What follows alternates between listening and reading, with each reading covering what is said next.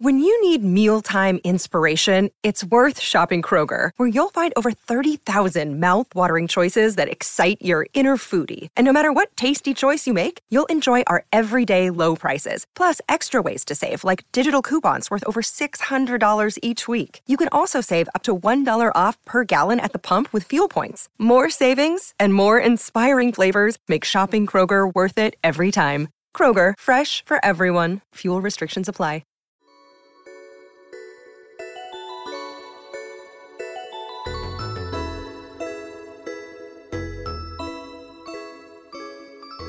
Hello and welcome back to another episode of Blush. I'm your host, Hiva, and it is the 104th episode. And also, is it getting, like, should I stop? Should I stop listing what episode number it is? Because I was doing it leading up to the 100th episode because that was a big deal. But now it's just like, what am I proving that I know how to count? Like, is that my goal? And, you know, if you're a longtime listener, you might recall somewhere around maybe 10 within the last 10 episodes, I can't remember exactly what I said. I do remember it was not it's not my finest moment, and I think I may have proved that I'm not like so solid in the counting. So is this me like overcompensating to be like, look, she knows how to count? I know I said some really weird shit about counting a few episodes ago, but I know how to count. Okay, no, anyway, it's the 104th episode. That really means nothing at this point. I guess like up until when we get close to like 200, is that the next time we're going to really care?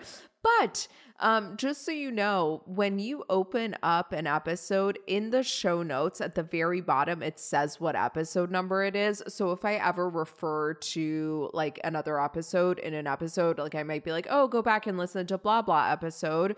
You can find it there in the show notes. So, okay, we're going to move on from episode numbers. I hope everyone's doing really well. God, this is off to a rough start, and we're just going to roll with it. So 2 announcements for people in the Blush Academy. Number 1, there's an entirely new module in the attachment styles course. The module has 2 new quizzes. One gives you a score for where you rank on the anxiety scale, and the other one gives you a score of where you rank on the avoidance scale, because like we tend to think of attachment styles as like, okay, there are like 4 attachment styles and they're just like their own things and they're kind of like black and white, but it's really not like that. It's actually like an XY axis. And I mean, I guess you can chart it however you want. I personally like to chart it so that anxiety's on the x-axis and avoidance is on the y-axis, but it really doesn't matter. There are 2 axes, right? And then depending on where you fall on each of those scales, you're going to fall in one of the 4 quadrants of the graph, right? Because that's how graphs work, just really taking us back to like very basic algebra. I think maybe I need to tone it down with the math on this podcast, because I do recall, was it last episode where I got like very mathematical with something? Anyway, so the 4 attachment styles fall into the 4 quadrants of that XY axis. So if you're high in anxiety and high in avoidance, that's fearful avoidance or disorganized attachment style. If you're low in anxiety and low in avoidance, then you are securely attached. And if you're high in anxiety and low in avoidance, that's anxious attachment. And if you're high in avoidance and low in anxiety, that's dismissive avoidant. So we tend to sometimes think of it as like one scale, like a 2-dimensional situation nope, not 2-dimensional. That's not correct. We think of it as like one axis, right? With like anxiety on one side and avoidance on the other side, and secure is in the middle. But that's actually incorrect. It is like a normal XY graph. Anyways, so there are 2 quizzes, each for one for avoidance and one for anxiety, and it gives you a score for each one, and then you graph your score. Like there's a thing where you can literally graph your score and see what quadrant you fall into. And the reason that I love this over kind of a traditional quiz where it just gives you what attachment style you are is you see exactly how anxious you are and exactly how avoidant you are. And then you can retake it. And as you're working through the course, you'll see how things will change. So like, let's say like 2 weeks ago, you were anxiously attached and today you're still anxiously attached.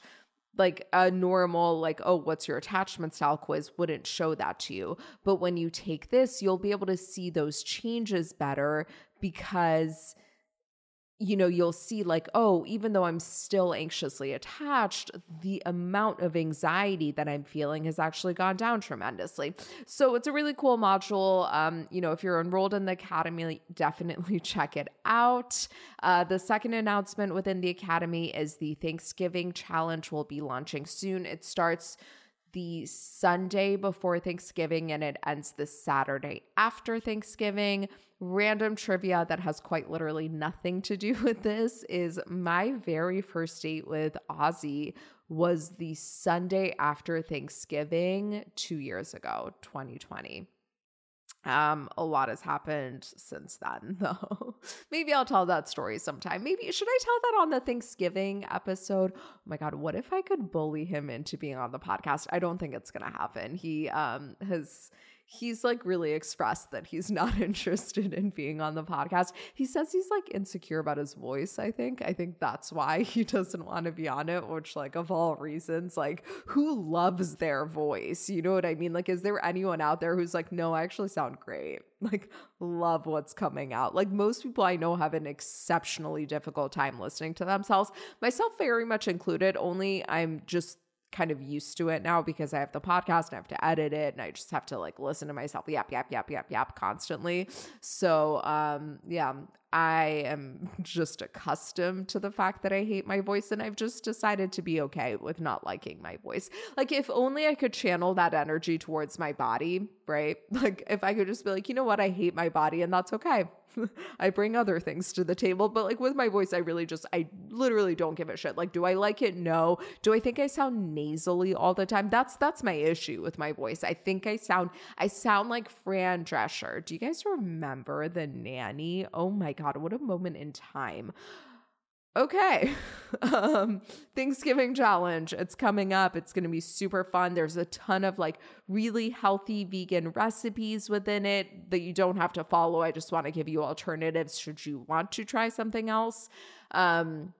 There's assignments for each day. So again, from the Sunday before Thanksgiving to the Saturday after Thanksgiving.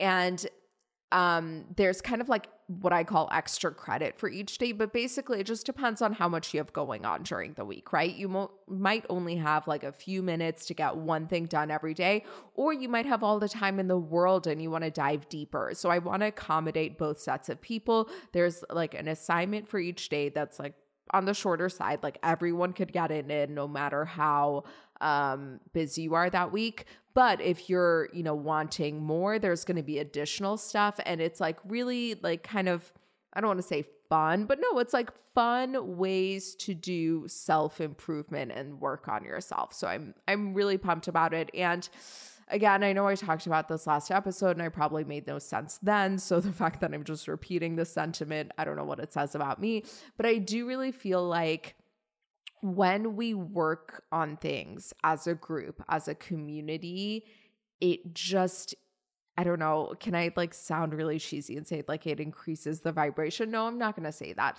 I really do think that there's something to it. It's more fun. Other people are going through it with you. There's a bit of like an accountability thing where you're like, okay, like I need to do this because I know other people are doing it. And it's just, I don't know, whatever, it increases the vibration. I can't think of a better word. So let's just roll with that one. Okay, so there's so much I wanted to talk about last week that I didn't. I, exercised a lot of restraint because I wanted to get more listener questions, but I'm going to get into this stuff this week. So, before last episode, so like, I guess it was 2 weeks ago now, I was in Miami and I didn't even get to recap Miami for you guys because I just wanted to get to more questions last week. But Miami was amazing. And one thing in particular that I want to touch on, and I've talked about this before in episode number 96. So there's this thing in astrology called astrocartography. And basically it takes your natal chart, and your natal chart, if you don't know, like if you're not like super, super into astrology, your natal chart is kind of a map of what was going on astrologically at the exact moment of your birth. So like most people are familiar with their sun signs, right? Which is the sign that the sun was in at the moment of your birth. But every other planet was also in a sign at the moment of your birth. So the moon was in a specific sign, and the moon changes signs like every 2.5 days, I want to say. Every other planet, I'm not going to list them for you. Obviously, the moon is not a planet, but we still include it. Chiron is also in there, which to my knowledge is not a planet. Pluto is in there, and I know its planetary status is controversial. Nevertheless, every planet is in a sign at the exact moment of your birth. And then there's also a house system. So your rising sign is the sign that's on the eastern horizon at the exact moment of your birth. And the rising sign changes every 2 hours. So you do actually need to know the time of your birth to be able to get that accurate. And then based on your rising sign, each of your astrological houses, and there are 12, I believe. Yes, there are 12, are then assigned to a sign. And all of these things make up your natal chart, and it tells you a lot more information than just like, oh, you're a Taurus, so like you like food and sex and home and warmth and you're lazy. Like, you know what I mean? I'm a Taurus sun, by the way. And it's like certainly not like the horoscopes in the back of magazines and shit like that. There's a lot more science to it. And I think like I used to love astrology because I thought it was fun and because I was like obsessed with boys. And so I'd like always like look up compatibility charts and like shit like that. But I also was like, this just doesn't seem true to me. Like when I'd read, my horoscope in the back of a magazine, I was like, as much as I want this to be true, I just like have a lot of skepticism here.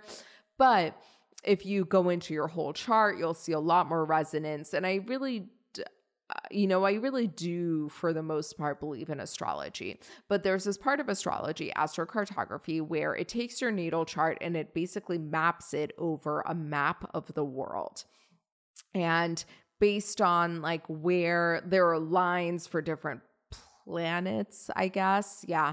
And like based on where those lines fall on your on the map, it'll like tell you where beneficial areas are for you and where not so beneficial areas are for you, yada, yada. And, I learned about this a few years ago. It seemed super interesting. I was like, oh my God, I need to go to my Venus line to meet a man's. And then like my friend who is an astrocartography reader told me like, oh no, actually like look to your Jupiter line. And everyone says like Jupiter line is the best, which I just want to say Jupiter's always been my favorite planet. So I'm so happy that I was able to pick right, because this was well before I ever knew about astrology. I just thought Jupiter was sick. I really liked that it had all those moons. I really liked the aesthetics of it, the coloring. Anyway. Okay.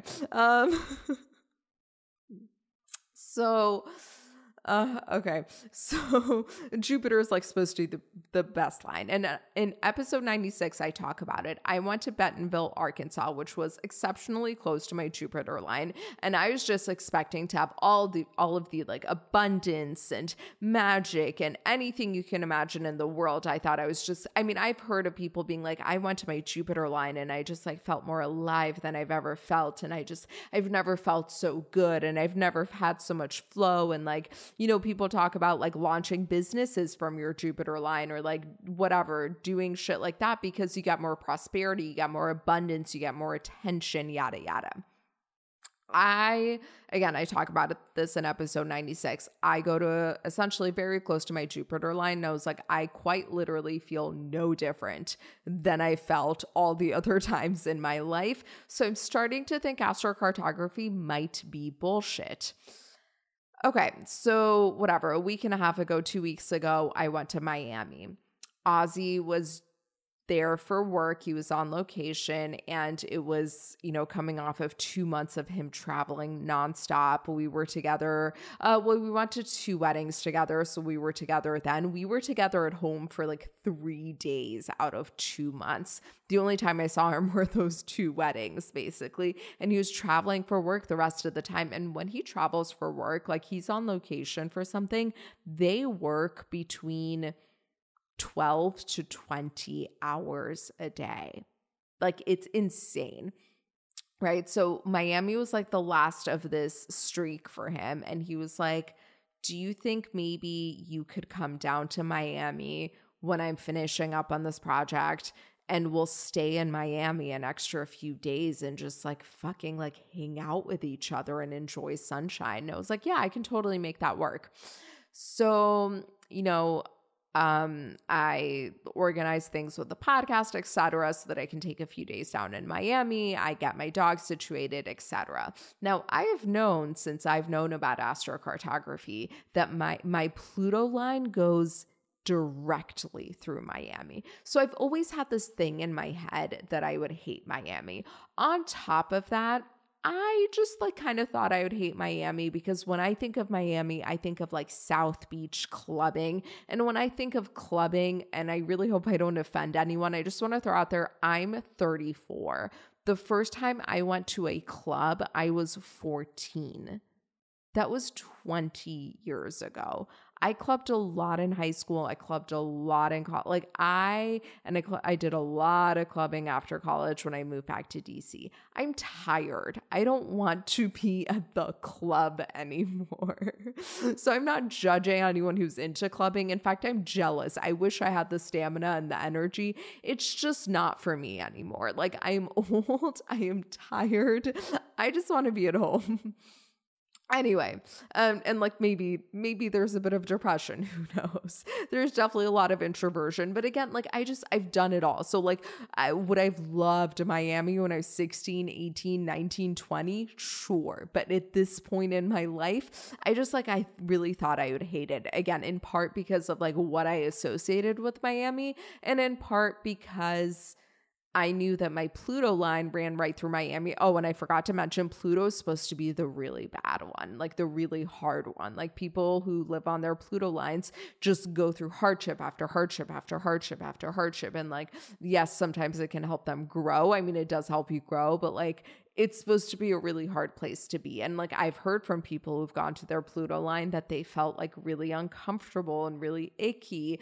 And so I was kind of like, okay, I don't know how this is going to go. Like I was very trepidatious. Now, obviously, one thing that helped was the fact that I went to my Jupiter line and I felt no different. And so I was kind of like, I already think astrocartography is bullshit, but this was going to be the real test.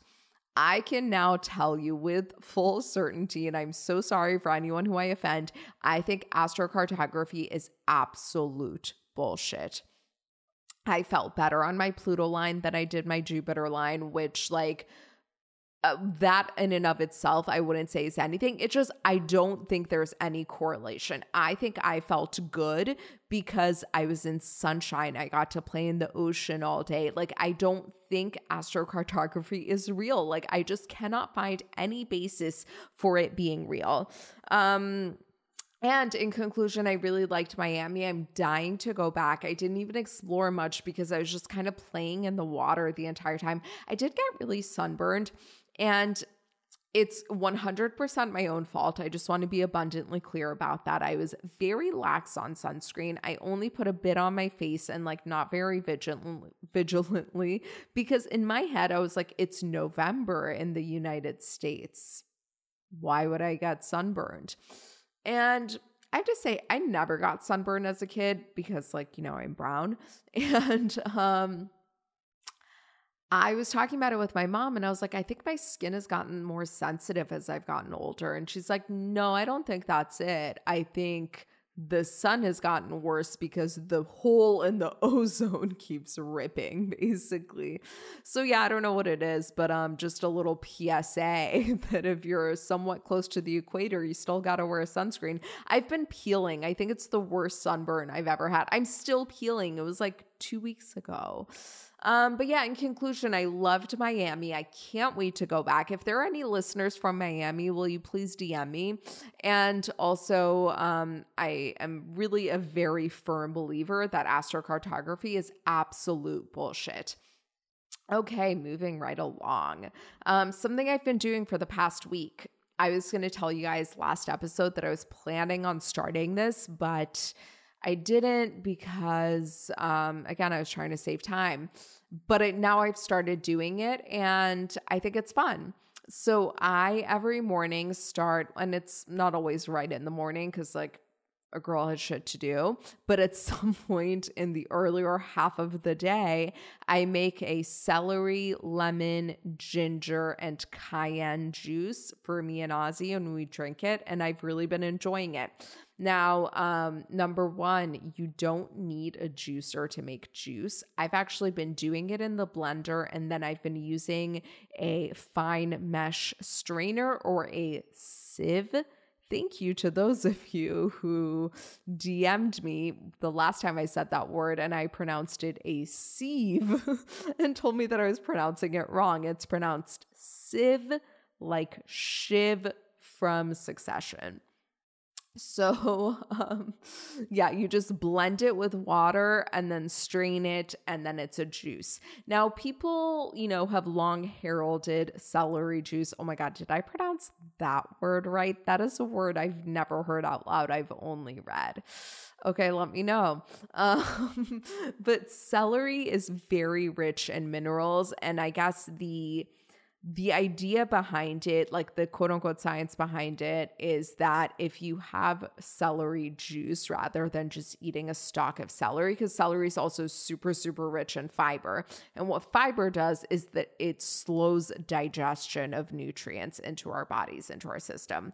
And that's a really nice thing for like a high sugar fruit, something like watermelon or a date, because they're just like packed with sugar.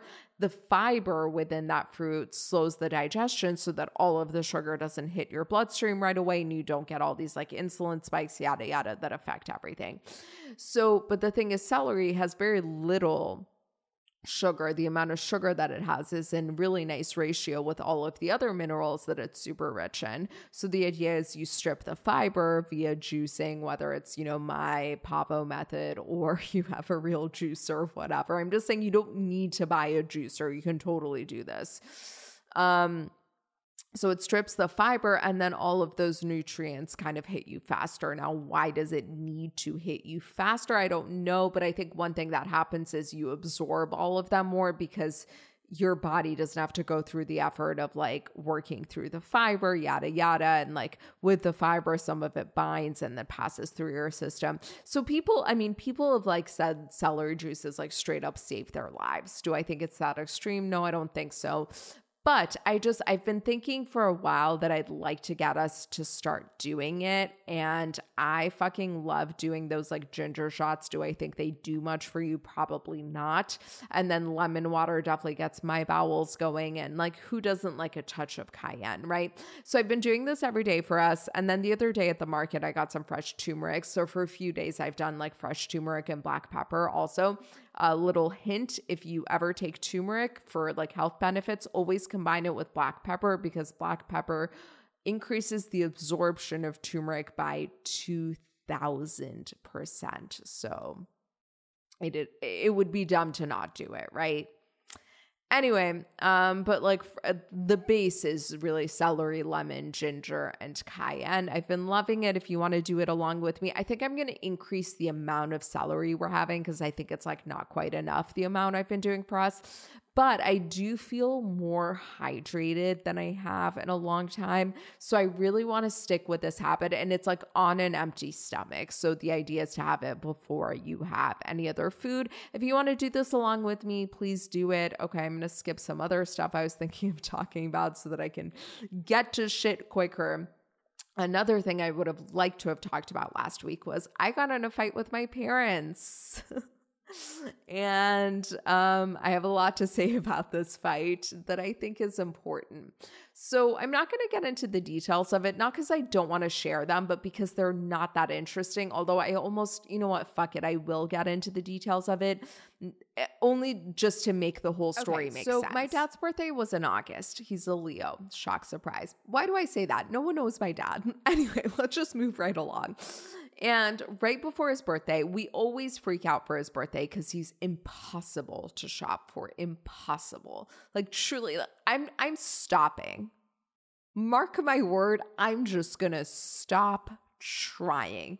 That is my new modality of handling my dad for presents. He doesn't like anything. It's so difficult. Anyway, right before that, my friend who has a menswear / bespoke tailor shop was having an event at a store.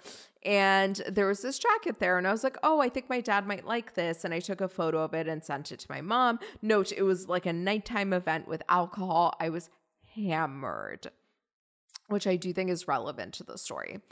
And so I sent a picture to my mom. She was like, I think you would love it. And so I'm like, great, I'm going to buy this for him. Great. We got his birthday covered. I'm going to have it shipped directly to him. Everything's going to work out beautifully.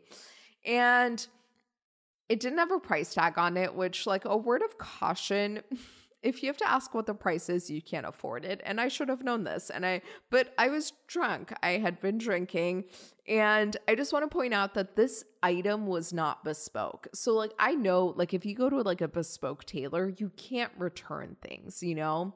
That goes without saying because, like, they made it for you. But this item was not bespoke. So never in a million years did I think that there could be a situation in which I could not return the item.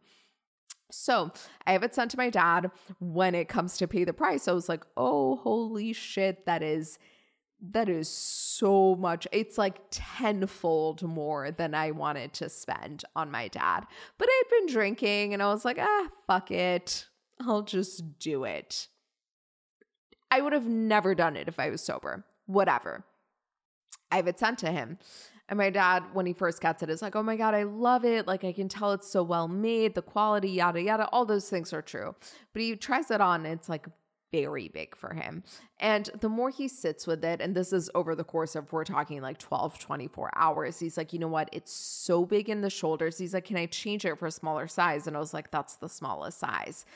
And so we're like kind of talking about it. And I was like, listen, if it doesn't fit in the shoulders, that's something that's near impossible for a tailor to fix. Like, a tailor can take a hem up, no problem. A tailor can take a sleeve up, no problem. Like, all those things, a non-issue. A tailor can take something in, no problem. I've even had a tailor like take the crotch up on something because I'm very short. So something that people might not know about me. In fact, it's something I'm so insecure about because, like, I often have people when they meet me be like, oh my God, I never thought you'd be this short. And I'm like, cool. I'm not off myself because I'm so insecure about this. So, like, please know I'm very short. Anyway, I've had the tailor take a crotch up. It's not an easy thing to do. It can be done. But for a tailor to take shoulders in, it's exceptionally rare that it looks good.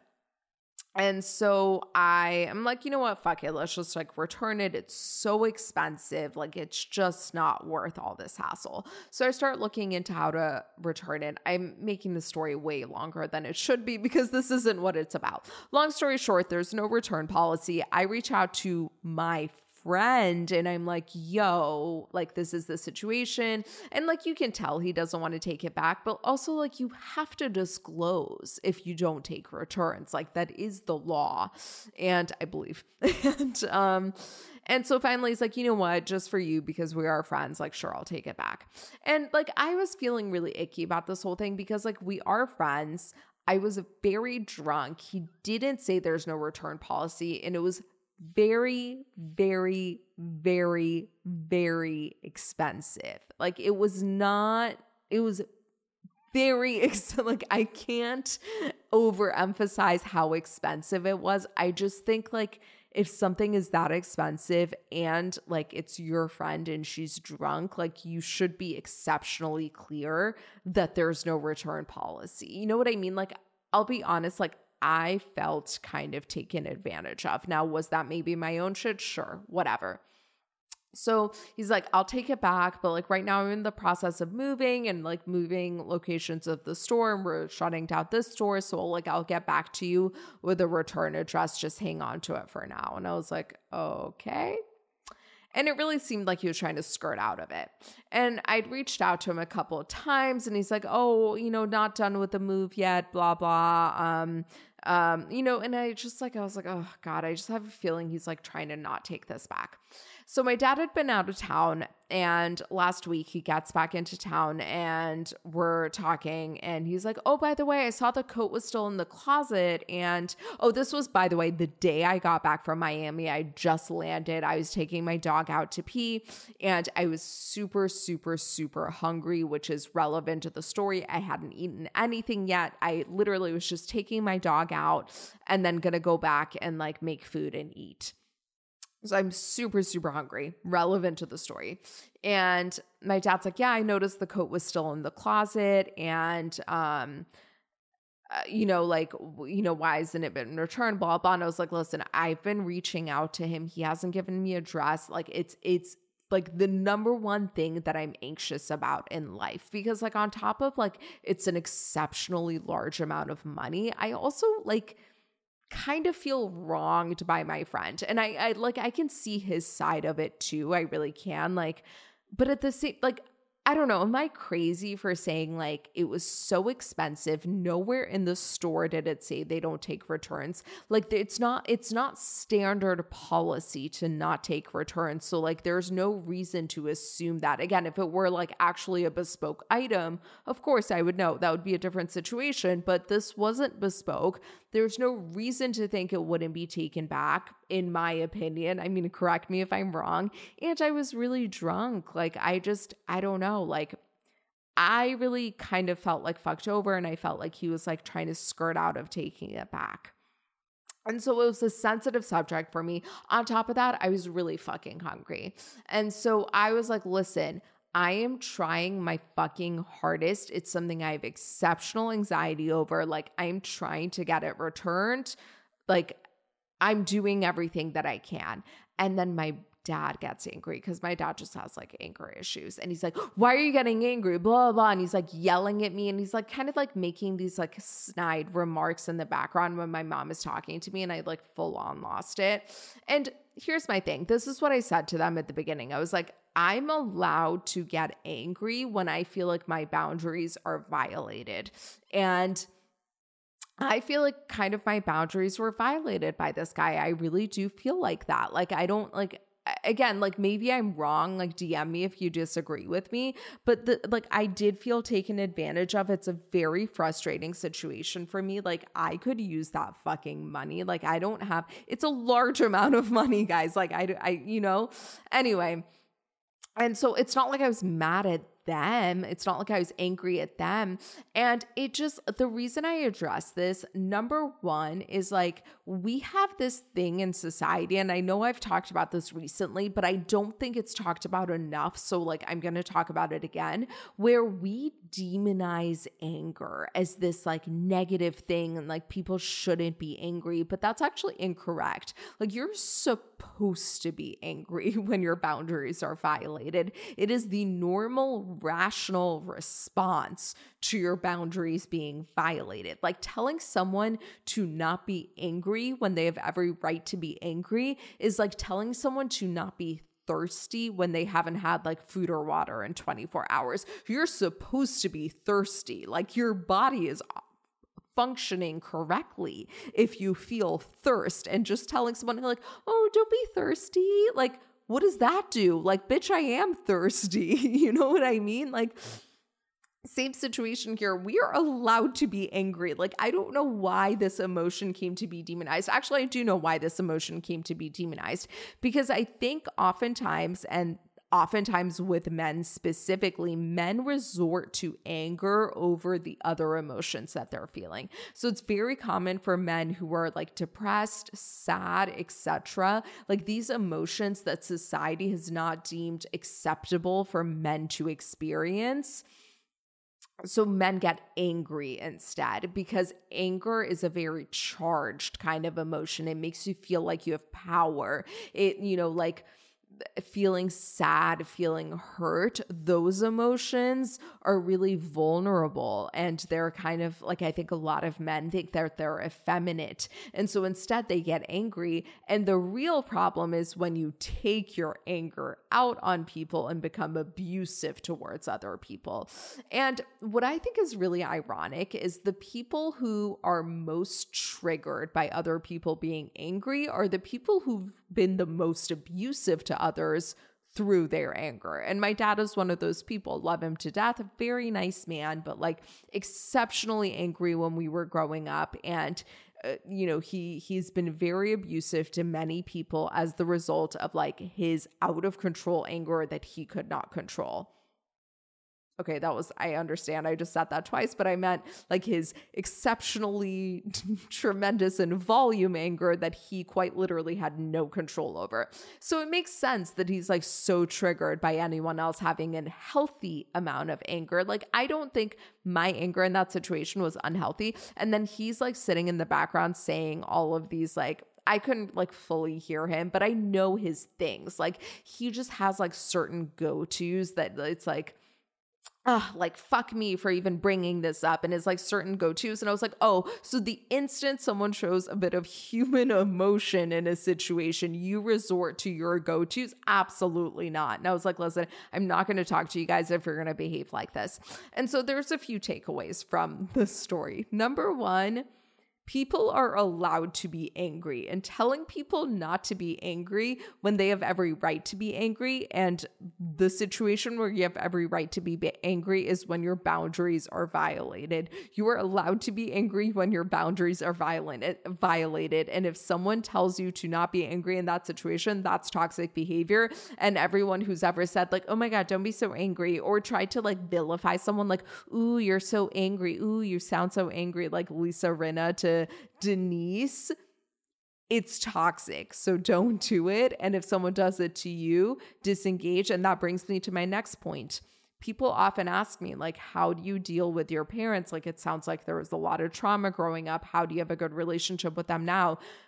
The way that I do it is by having boundaries. The instant they do something where like, because I know what I can talk to my parents about and I know what I can't. And I think that's a really important skill to have with, not a skill, but like an important thing to assess with every relationship that you have. Like, how conscious are these people and how much are they able to show up for, understand? Like, not everyone understands everything. Not everyone is inquisitive and interested in their own learning and growth. So like my parents can't participate in certain conversations. So they just don't get it. It goes over their heads. So as soon as it gets to, and I think a lot of it is like denial and like extreme shame. Nevertheless, as soon as it gets to the point where like, I know it's starting to get toxic and I know they don't get it, I just disengage with them. It's the way that I have boundaries. And the third lesson here is like, don't engage in things when you are hangry. Like when you're tired, when you're hungry, etc. Like those just are not the right times to have conversations. Because like, was I easier to snap in this situation because I was so hungry? Yes, absolutely. I can own that. It's fine. I don't think it, you know what I mean? Like, it's fine. Like, could I have been a little bit calmer in the situation? Yes, I still think I had every right to be upset, but that's neither here nor there. Okay, let's move right along. Quick bit of pop culture news. Adele has come out and said that we've been pronouncing her name wrong this entire time. In fact, I just said it wrong. I don't even know what the correct pronunciation is. It's a subtle difference. So yeah, it's like a deal. I don't know. It's very British. I don't know how to do it right, but she said that we've been pronouncing her name wrong all along. And when this happened, it lit up something inside of me because people for many, many, many, many, many years of my life, and actually still today, pronounce my name wrong. And I want to talk about this because I don't know that I've ever really talked about it on the podcast. Okay, so my name is Hiva. Now, I was born in Germany, and in German, W's are pronounced like V's. So think like we call it BMW in the US, it's actually BMW in Germany. And so my name is spelled Hiwa. And when I moved to the US, people had an exceptionally difficult time. We just never changed the spelling because it's like really hard to do. We weren't citizens. We had green cards. Like it's just not like it wasn't the right time to be changing spellings of names. And so I go to school and I'm like, I'm Hiva. And people are like, no, that's not going to work for me. So eventually I just kind of gave up on people saying my name right. And people started calling me Hiwa. And this stuck. Up until I started the podcast. It got to be this, I don't know, like it's just everyone, I'd introduce myself as Hiwa because it was so like everyone knew me as Hiwa. So I was like, well, I'm not gonna like it's the most awkward thing, right? When like people start like have you ever had someone call you by the wrong name and you just like don't correct them because like you couldn't in the situation or whatever, and then it just sticks. Anyway, so it just stuck until I was starting the podcast. And I was like, I'm not going to pronounce my own name wrong on my own podcast. But it was something that I would cringe over all the time. And it was like this big secret that I was harboring that everyone's been saying my name wrong. And honestly, I think anyone who's like foreign, like not American in America can relate to what I'm talking about. So anyway, I really related to Adele and I just wanted to correct it. And I do want to point out that I'm still not saying her name right. I just don't remember what it is. But that is, if you've ever wondered like, oh, I hear her say Hiva, but like I see it spelled with a W, or if you're someone who I've been friends with for many years and you're like, is she saying Hiva? Because like I swear I called her Hiwa. That's the story there. So the correct is Hiva. A lot of my friends still call me Hiwa. Do I love it? No, but they do. So, and I can't get mad because like they called me that for so many years. So it's like kind of weird to now be like, oh, actually you've been saying it wrong for years. Or I don't know, maybe it's not. Who knows? Anyway, let's move right along. Okay, my TV recommendations for the week. I honestly don't have a lot. I'm wrapping up How to Get Away with Murder. I'm on the last season. And, you know, at the speed that I've been going, I'll probably be done with it by next week for sure. I mean, like, I think I'll be done with it by like fucking tomorrow at this rate. Oh, speaking of which, by the way, tonight there's another Showfields event. It's at from 6 to 8 p.m. at Showfields in New York on Lafayette Street. Come through if you're around. I know it says sold out online, but you can come. So please come if you're around. It'll be super fun. My friend Alyssa Alter, who's been on the podcast, is going to be there with me. Can't wait. Like, I want to meet more of you guys in real life. So, you know, if you're around the New York City area, please come. Anyway, been finishing How to Get Away with Murder. I'm going to be done with it. Now, I think I might start watching Bachelor in Paradise. And specifically because someone on TikTok was like, oh, there's a lot of like attachment style stuff playing out in this season of Bachelor in Paradise. Now, I've never watched Bachelor, Bachelorette, or Bachelor in Paradise, and that's actually untrue. When I was in college, like 12 million years ago, I did watch like a season or two of The Bachelor when it was on. Like when other people in the house that I lived in were watching it, I'd watch it. There was like the first season of The Bachelorette I think we watched, but like that was so fucking long ago. I haven't watched it since then. Like, I'm not in the Bachelor world at all. I mean, some of the really famous people I know, like Tyler C. I know who Tyler C is, you know?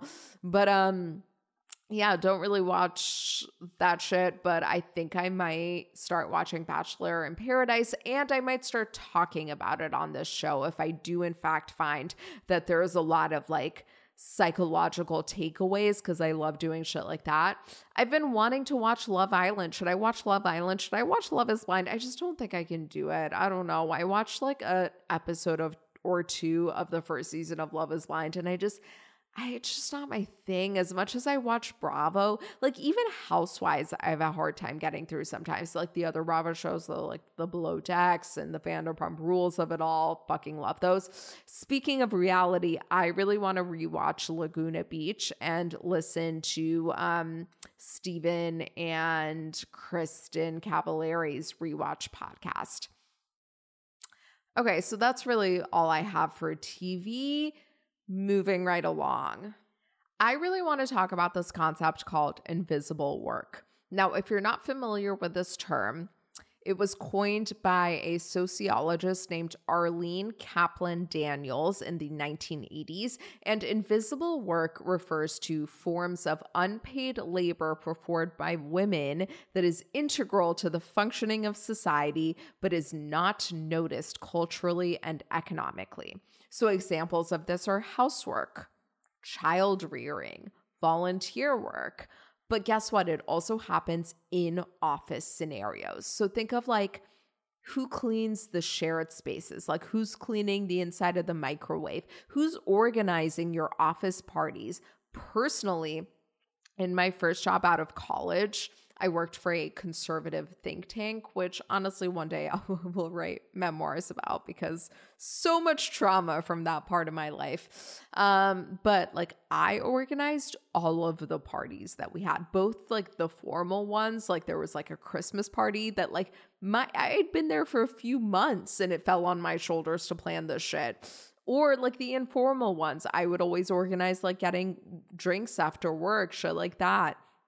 I organized getting cakes and cookies and shit like that for people's birthdays. And I just want to point out that like it was at that job that my eating disorder got really, really out of hand. And like I wouldn't even eat. Nevertheless, I was the one organizing this shit.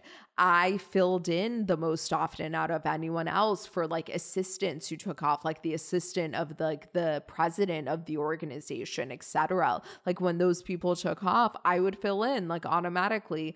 I would be tapped to be in like fucking random ass like subcommittees and new projects that had quite literally nothing to do with my actual job, and I wasn't being paid extra for it. Like these are just my personal examples, but think about it. Like women do so much work that is just expected of women to do. And frankly, like members of traditionally marginalized groups are more likely to do this type of undervalued work and be burdened by it. Often it happens just because like there's an assumption that women are better at it or enjoy it, right? Like just think about like your households, like how you grew up. Was your mom doing more shit or was your dad doing more shit? Like, let's be honest. And like, let's be honest, men are applauded when they do anything.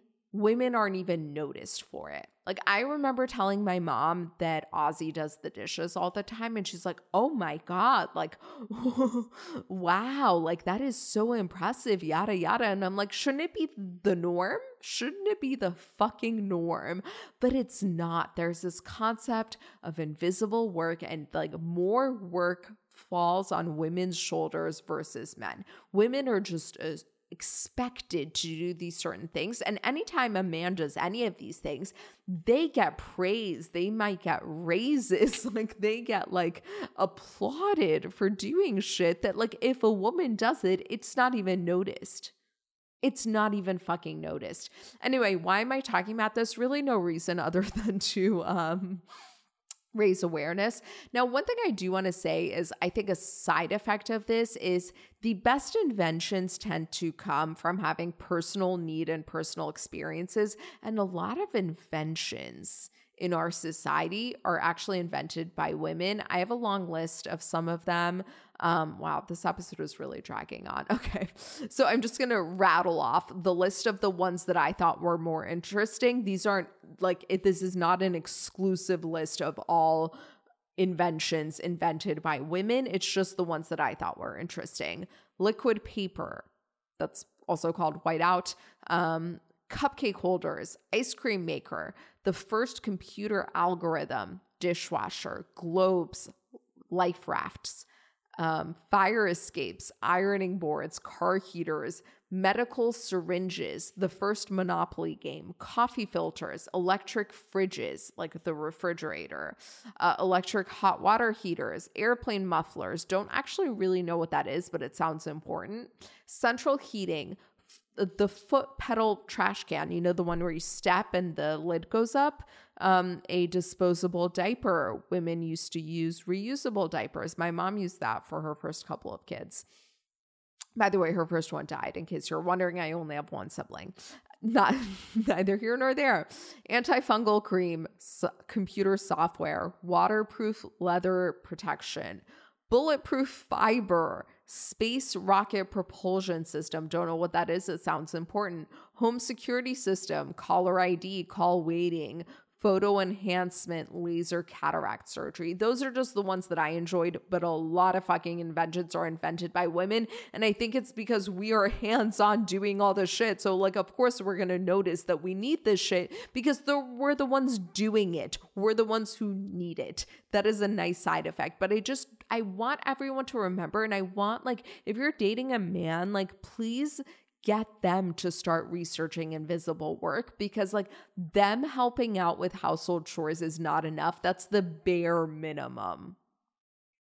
Anyway, just a little tidbit here also, only 10% of US patent holders are women, although women account for half of doctoral degrees in science and engineering. This disparity is due in part to the U.S. Patent and Trademark Office being more likely to reject patents with women as sole applicants. So that's pretty fucked up. Something to know, something to hold. Write letters to USPTO to change shit.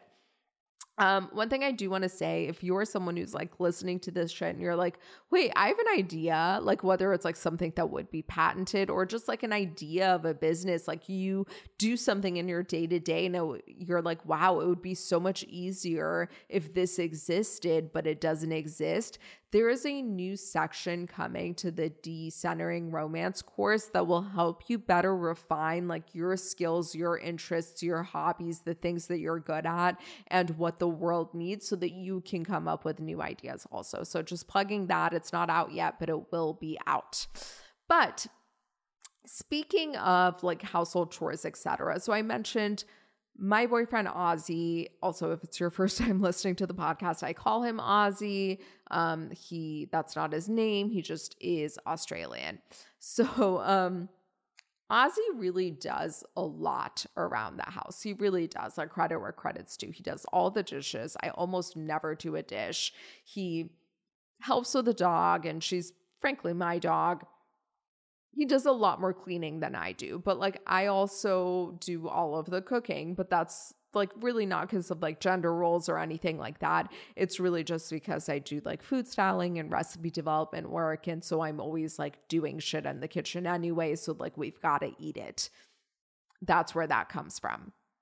But I do have a lot of trauma, we'll call it, around watching my parents growing up and watching my dad not helping my mom at all. So it's always been something that I've said in terms of my future partner. I want my future partner to be a literal partner. I want someone who is gonna share in the duties of life with me, because I'm not out here being an indentured servant to my husband. That's not what's about to happen. And I think a lot of us have played that role in our relationships. And I'm not here to say what's right or what's wrong or what you should and shouldn't do. I just know it's something I've been super sensitive towards, and something that I really didn't want. And so a lot of the time I have an expectation of him to go above and beyond to just acquiesce that fear in me.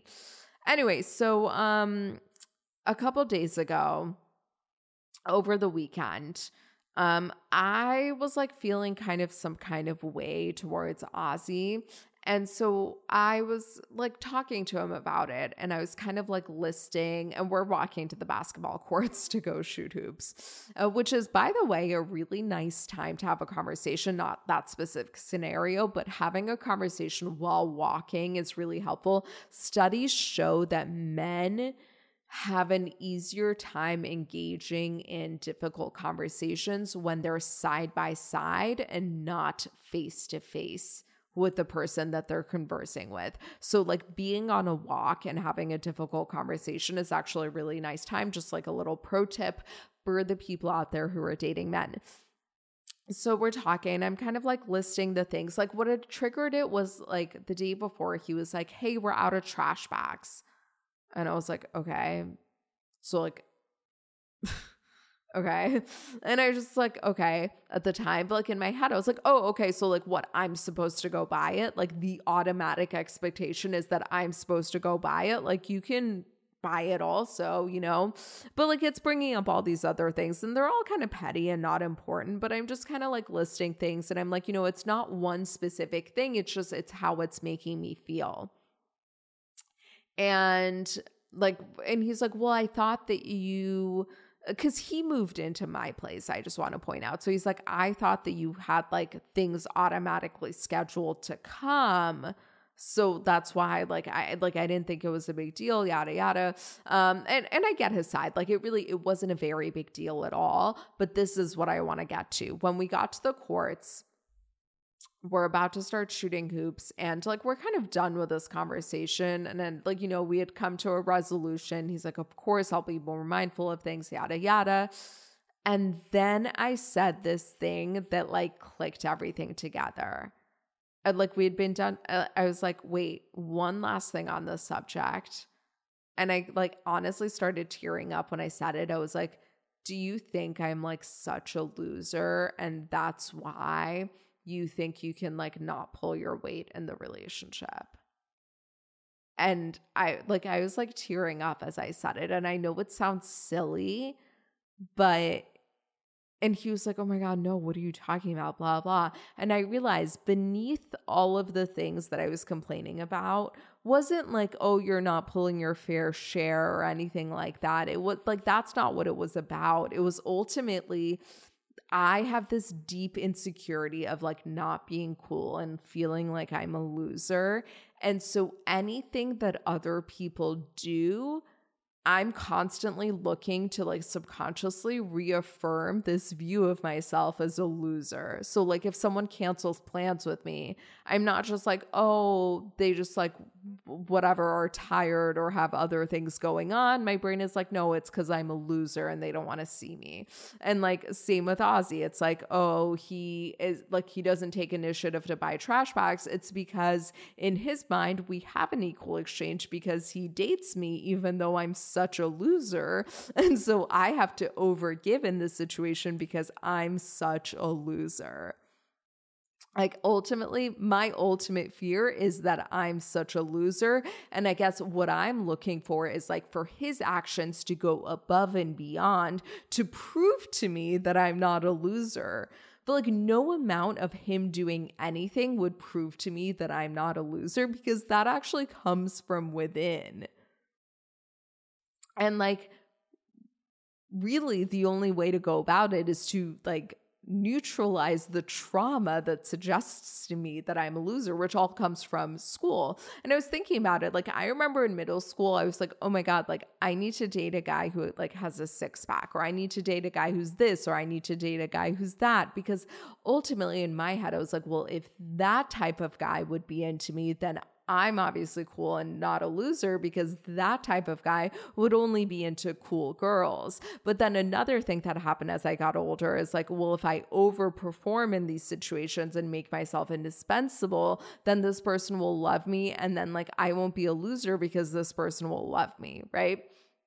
Like it all comes down to that one core wound. And the thing is like, the only thing in life that sustains, that is real, is like things that are intrinsically validated. So no amount of like anyone else loving me will ever prove to me that I'm not a loser. I need to intrinsically feel like I'm not a loser. You know what I mean? And for that to happen, I have to get rid of like the childhood trauma where like I was bullied, I was teased, I didn't feel cool, yada, yada. And if you want like ways to do that, you can look at my courses, because they kind of, what happens in my courses, it takes you into like a theta state where you can implant new beliefs. Like your brain is a lot more malleable, your subconscious mind is more forward. And so in that kind of brainwave state, when you visualize things, when you think things, yada, yada, it creates new neural pathways. Anyway, my takeaway here is if you are upset at something someone did or said, I want you to ask yourself, what do you think this person's words/actions imply about you? What message did you receive about yourself from this person's words or actions? And then ask yourself, did they actually imply that, or are you creating a story where there is none? So like, let's unpack my situation, right? We ran out of trash bags, or we're about to run out of trash bags. We haven't actually run out of trash bags yet. And this is reminding me that I haven't gotten trash bags. I don't know if he's going to get trash. We'll see what happens with this one. We're running out of trash bags, right? And he's like, hey, we have like 2 more trash bags left. And I was like, cool. And like the implication was like, hey, we have 2 more trash bags left. So like next time you go grocery shopping or whatever, pick up trash bags. Oh, and here's the other thing. Like I do a lot of the grocery shopping because I know how to pick produce better. And a lot of the grocery shopping are for like recipes that I'm developing professionally, things like that. So like I know what we need better than he knows what we need. So like it just makes sense for me to do it. And I guess in my head, I was like, well, but like trash bags aren't that complicated. Like you can buy a fucking trash bag. You're not like some kind of imbecile who was just born yesterday. You know how to buy a fucking trash bag. Like, sure, do I want to be the one picking up the tomatoes? Of course. But like, you know how to buy a trash bag. Anyway, so we're just going to unpack my situation, right? So we're running out of trash bags. He tells me, I receive the message that you're the one who's going to go get the trash bag. Now, beyond that, I'm like getting upset. So I'm like, okay, why am I getting upset? Because like the expectation is on me to buy the trash bag, just like with invisible work that I was just talking about. Like it just like a lot of shit falls on women and like men don't do their equal part. So there's that. But then beneath that, I'm like, well, why is it that because he's like extremely feminist, like he's like a really good, like he really is like, I have more internalized misogyny than he does, I would say. So I'm like, okay, like what's really going on here? And it's, to me, it's like, oh, he's not going above and beyond for me by like picking up trash bags, which isn't even above and beyond. It's just normal fair share, but whatever. Okay, I'll rephrase that. To me, it's like, oh, he feels like he can slack in our relationship because I'm such a loser. And the fact that he's dating me is like kind enough. So like he can slack off because like I'm such a loser. Like really what the message that I receive is like, he doesn't automatically go and buy trash bags. Therefore, he's telling me that I'm a loser. Now, do I think he's actually sending that message? No, probably not. And like he explained it quite nicely. He thought I had Amazon subscriptions to things. He thought like these things were already automated. He didn't know what trash bags to buy, which I was like, well, you could ask. And he's like, no, you're completely right. By the way, when I did talk to him about this, at no point was he defensive. He just was like, this is what was going on in my head. But like, I'm happy to do it. I had no idea that this upset you. Nevertheless, what really upset me truly was like this implication in my mind that I'm a loser, which I was taking from his actions. Now I want to give like a second example. Let's say you're dating someone and it's in the early stages and he always waits until the very last second to schedule a date with you. Like a day of, he's like, hey, what are you doing tonight? Want to get a drink? Now you've told him that when he does that, it makes you feel unvalued, and you've asked him to like schedule dates ahead of time. He said he would. He doesn't change anything. So like, what feeling is it bringing to you? You might feel like his actions imply that he doesn't care about your feelings. And in this case, I would say you might be correct, because you've literally told this person that it bothers you when he waits until last second to schedule dates. He said that he would change it, and he doesn't change it, right? So like, I think you would have every right in thinking that. But let's tweak the situation a little bit. Let's say you hadn't talked to him first, right? Like, he just waits until last second to schedule dates with you all the time. And to you, it makes you feel like he doesn't actually really give a shit about you. If you haven't communicated this to him, I don't know that you could take away that he doesn't give a shit about you. And I'll give like counter examples. I do really well at like last minute plans. I don't do great at ahead of time plans. It doesn't mean that I don't care. It's just kind of how I am as a person. So like I think there are different situations, and ultimately I think two things can be true at the same time. Like, I do think it's wrong of Ozzy to not just be taking initiative and buying trash bags. I understand why he wasn't. I really do understand why he wasn't. Nevertheless, like, I think like he could, take initiatives with things like that. And he could always ask me what type of trash bags to buy. You know what I mean? Like, it's and I even brought this up to him. It's this concept of invisible work. Women are pulling more than their fair share and not getting recognition for it.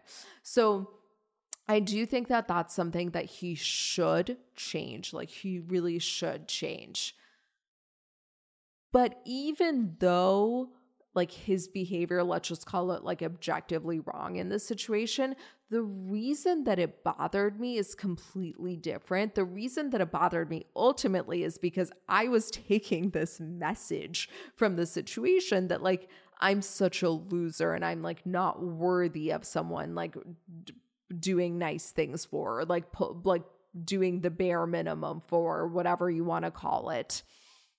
So I think two things can be true at one time. Their behavior can be wrong, and the reason that their behavior bothers you can be something completely different. So I guess what I'm getting at here is like, I think that you can grow and heal and learn so much as a person by being really inquisitive, by really like looking internal all the time. And don't let the fact that you're justified in being upset get in the way of your own healing. Like, for example, with my parents, right? I think I was justified in being upset at that guy. Again, I think that's up for debate, maybe not. Like, I'd be curious to hear what people think, whatever. But I do think like I'm justified in like being upset about losing that much money and like kind of feeling taken advantage of by a friend. But at the same time, I can look internally and see like two things. Number one, like I was engaging in a conversation where I didn't have the physical space for that conversation because I was super, super hungry. And just like, didn't have like the nervous system strength to engage in that conversation. And also was bringing up a lot of childhood trauma about my dad's anger, yada, yada. So like, despite the fact that I think I was justified in being upset, like I can still look internal and see where is there room for my own growth and my own healing. And I want to encourage you, even though like maybe you're justified in being upset because like this guy is doing this or doing that or whatever, nevertheless, look internal and be like, okay, like even though I'm justified in being upset, what is this bringing up for me? What is at the root of this? Like, what message am I receiving? And is that message correct?